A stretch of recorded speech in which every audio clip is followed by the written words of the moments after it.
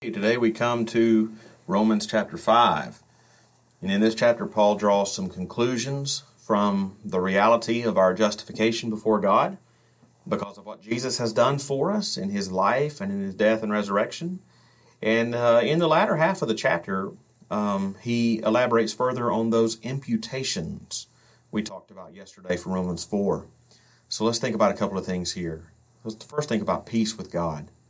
We've been talking a lot of theology over the last few chapters, and to be honest, the theology is going to continue in this chapter. We're reading Romans, for crying out loud. So the theology Paul expounds here is some of the most comforting in the Bible, though.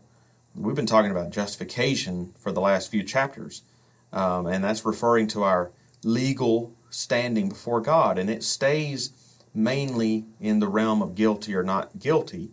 To be justified is to be declared not guilty, and secondarily righteous before God. What Paul does now in this chapter is to introduce some more theological truths that describe some of the realities that are now true because of our justification. We don't get past the first verse of the chapter before we read Paul tell us that because we have been justified by faith, something else has now happened to us, namely, we have peace with God through our Lord Jesus Christ. Several verses later, Paul will say it slightly differently when he says that, verse 10 and 11, while we were enemies, we were reconciled to God by the death of his Son, and we have now received reconciliation. If these truths don't move us at all, and I'm not sure we've ever really thought about them very deeply. On the other hand, even if we do have a real grasp of these truths, they are the kind of truths that we'll only fully understand when we see the Lord face to face. I don't think we can even imagine how valuable peace with God is and reconciliation with Him is until we see His awesome holiness with our own eyes. I don't think until that day we will fully give thanks and appreciate the fact that we have been reconciled to Him. And on that day, the depth of our thankfulness will require eternity to express. But secondly, the latter half of the chapter, Paul elaborates further on a conversation that we began in the last chapter. In our discussion of chapter 4, I told you that in the Bible there are three major imputations. If you want to, you can pause this and see if you can remember what they are before I tell you again. But just in case you can't remember them, there are these. One, the first imputation is Adam's sin imputed to us. The second one is our sin imputed to Jesus. And third, Jesus' righteousness imputed to us. And the latter half of this chapter, beginning in verse 12, describes more fully here, perhaps than anywhere else in the Bible, the first and third imputations, namely Adam's sin to us and Jesus' righteousness to us.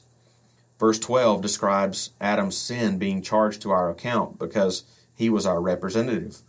Paul says sin came into the world through one man, that man being Adam. Interestingly, in that same verse, Paul says that the consequence of that sin, that is death, spread to all men. Why? His answer is because all sinned. When did we sin? When Adam sinned. How is that possible? Because Adam was our representative. Adam represented the whole human race that would come after him. He was on probation, and whatever he did would impact the whole human race that would come after him. Now, before anybody begins to make accusations of unfairness, they might say, well, how is it fair for me to have the consequences of Adam's sin? Well, just keep reading the chapter and think carefully about what Paul has to say about Jesus' righteousness being freely credited to our account when we trust Him. Talk about unfair.